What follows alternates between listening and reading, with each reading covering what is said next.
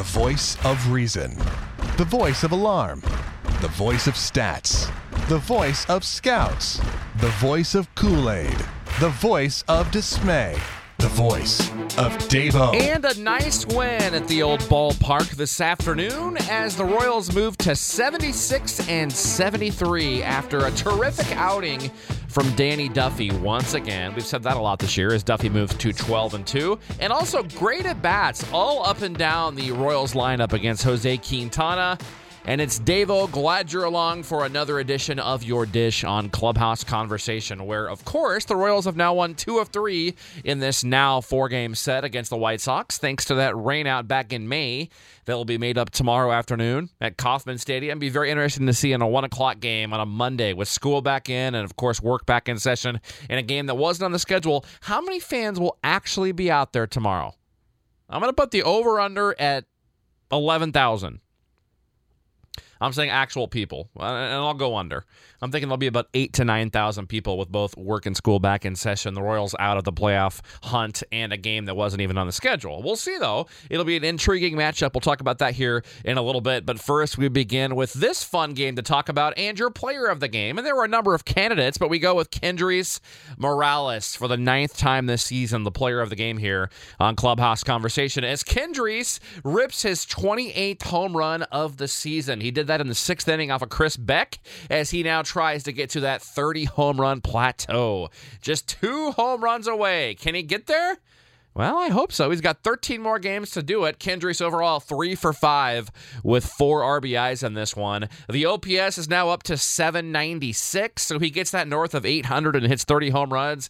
You got to think it's really, really forcing the Royals' hand and kind of making them a little unsure of what to do with Kendrys Morales for 2017 and beyond.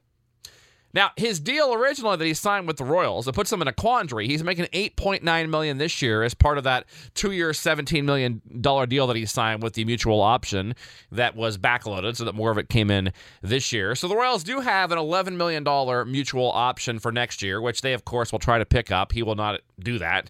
He's not going to take $11 million for one season when he can obviously get much more than that with his qualifying offer. So the Royals will try to accept that. He'll say no. And then they must decide, do they want to offer a qualifying offer at 16.7-ish million, give or take? Should be right around 16.7 million is what it would cost to bring him back for one season. At that point, he can either accept it and you have him back. If you offer it, he can just take it and he's back.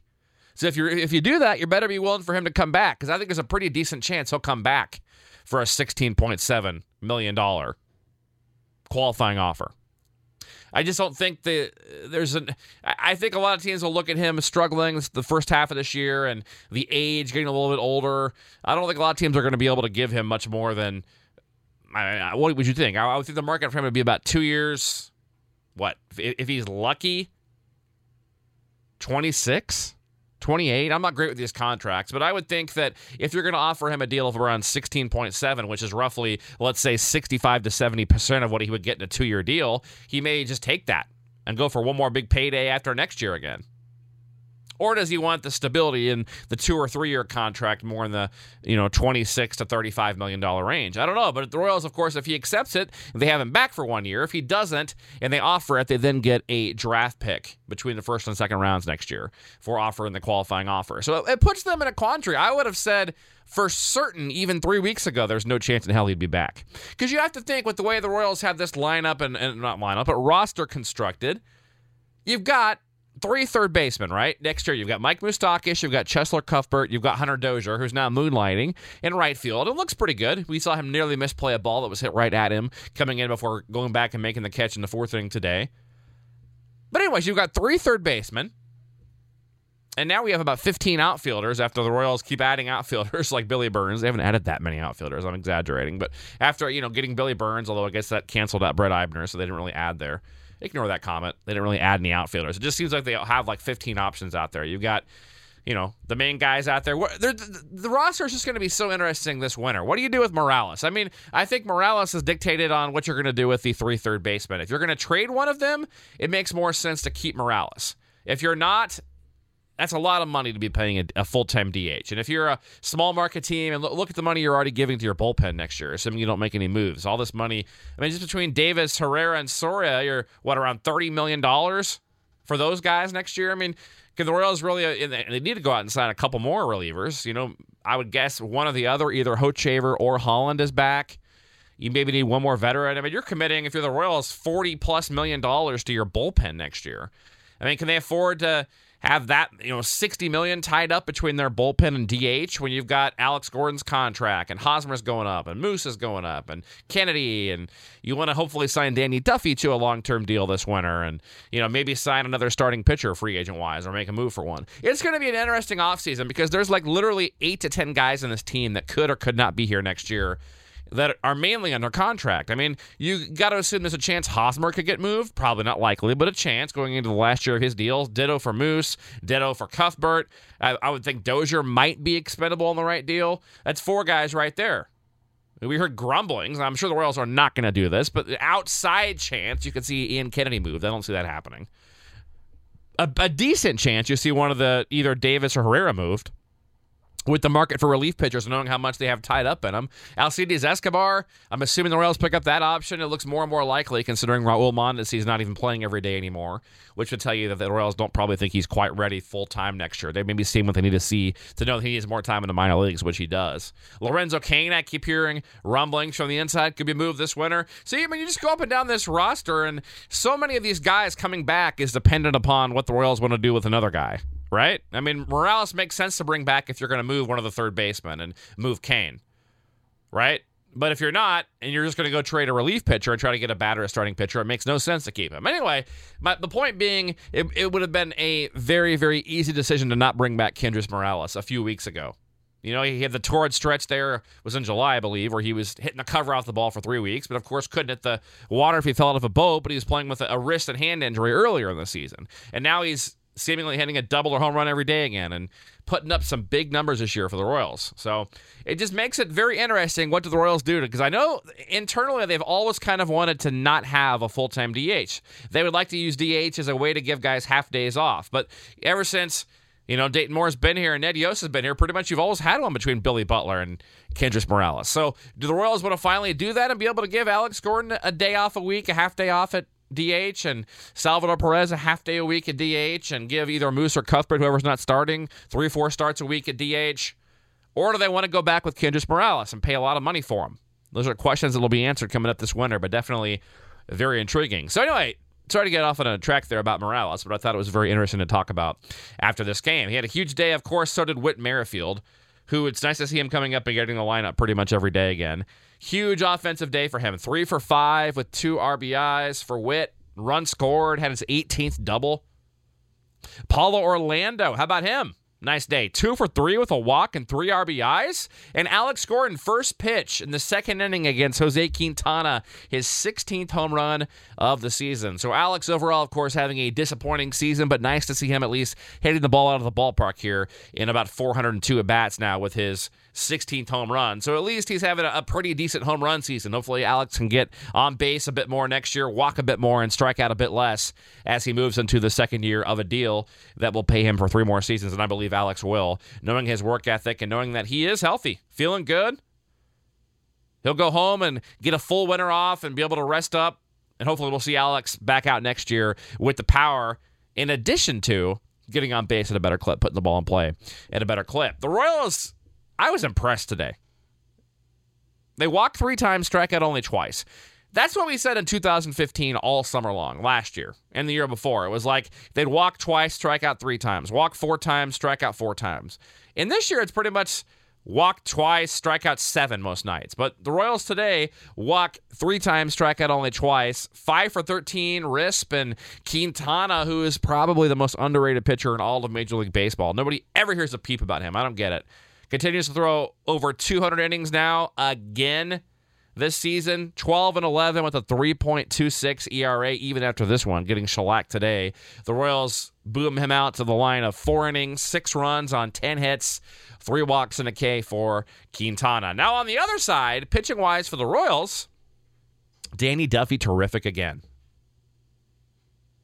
Though he never should have come out for that 8th inning. And I said that way before it happened, way before the 2 guys went on base. After he finished the 7th inning at 94 pitches, knowing that he's I don't have the number in front of me. I believe he's now 40 innings over his career high in innings, and a huge jump, obviously, over last year. You have to think to yourself, is it time to watch him a little bit here his last couple starts of the season? I would argue yes. I would not be opposed to having him make one more start and even skipping his final start of the year. However, the other side of that is you want him prepared, I realize, to throw well over 200 innings next year as you move towards the playoffs and hopefully the World Series. So I understand both sides, but there's the old adage of not adding more than 25% more innings per season after the previous one, which obviously he's now over. I don't know. Interesting thought. I would not be opposed to Danny throwing one more start and getting him out, maybe giving a guy like Alec Mills or somebody else his final start of the year. Will that happen? No. I think the Royals are going to throw him out there the final two. But the point being, I didn't like him coming out for the 8th, especially in this one with 94 pitches. You've got a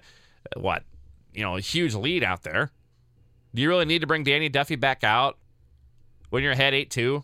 Up 6 in the 8th inning when he's at 94 pitches? Probably not. But anyway, 7+ innings, 2 guys get on base, one of them scores eventually. Duffy's final line, 7+, 3 runs on 8 hits, 8 Ks and 2 walks. He's 12-2 with a 3.18, having a fantastic year. Kevin McCarthy does a nice job coming in, does allow 1 run to score on a hit. But technically a scoreless inning for him with a K. How about that Melky Cabrera line out to Kevin McCarthy, by the way? I mean, Kevin McCarthy caught the ball. The ball played him. Obviously, he had about 0.2 of a second to react. Threw his glove up and caught it. Literally fell backwards from the momentum of the ball. Turned around, threw the ball into center field, sprinted to third base to back it up. No advancement. It was, since nothing happened to McCarthy, since he wasn't hurt, it was, comedic. And, seeing a guy be like, oh, God, oh, throws, here's how I saw it. The ball's hit. Oh, crap. Oh, no! Throws the ball to center field, runs behind third base. It was like in the span of 1 second, he caught the ball, got knocked backwards 2 steps, threw the ball into center field, and was already on his way to third in the span of a second. Kind of humorous, but a nice job by McCarthy coming in relief, and I'm so glad to see him up here added to the 40. Very, very surprised by that move, as was most people in the organization. McCarthy, a kid who deserves it, though, and a guy we talked to a couple of seasons back here on ClubhouseConversation.com, so make sure you check out that interview. Peter Moylan, 2 hits in the 9th, gets a double play to end things, a scoreless frame, and it's a Royals victory. By the way, Chen-Ming Wang, if you didn't hear, was officially DFA'd, sent out, so his days as a Royal are done. No surprise there with some of these influx of arms that'll be ready next year for garbage time. We're seeing a number of them in the pen right now, and some other guys that could be coming up next year as well. So no surprise there on him being shipped out. Raymond Fuentes recently being shipped out.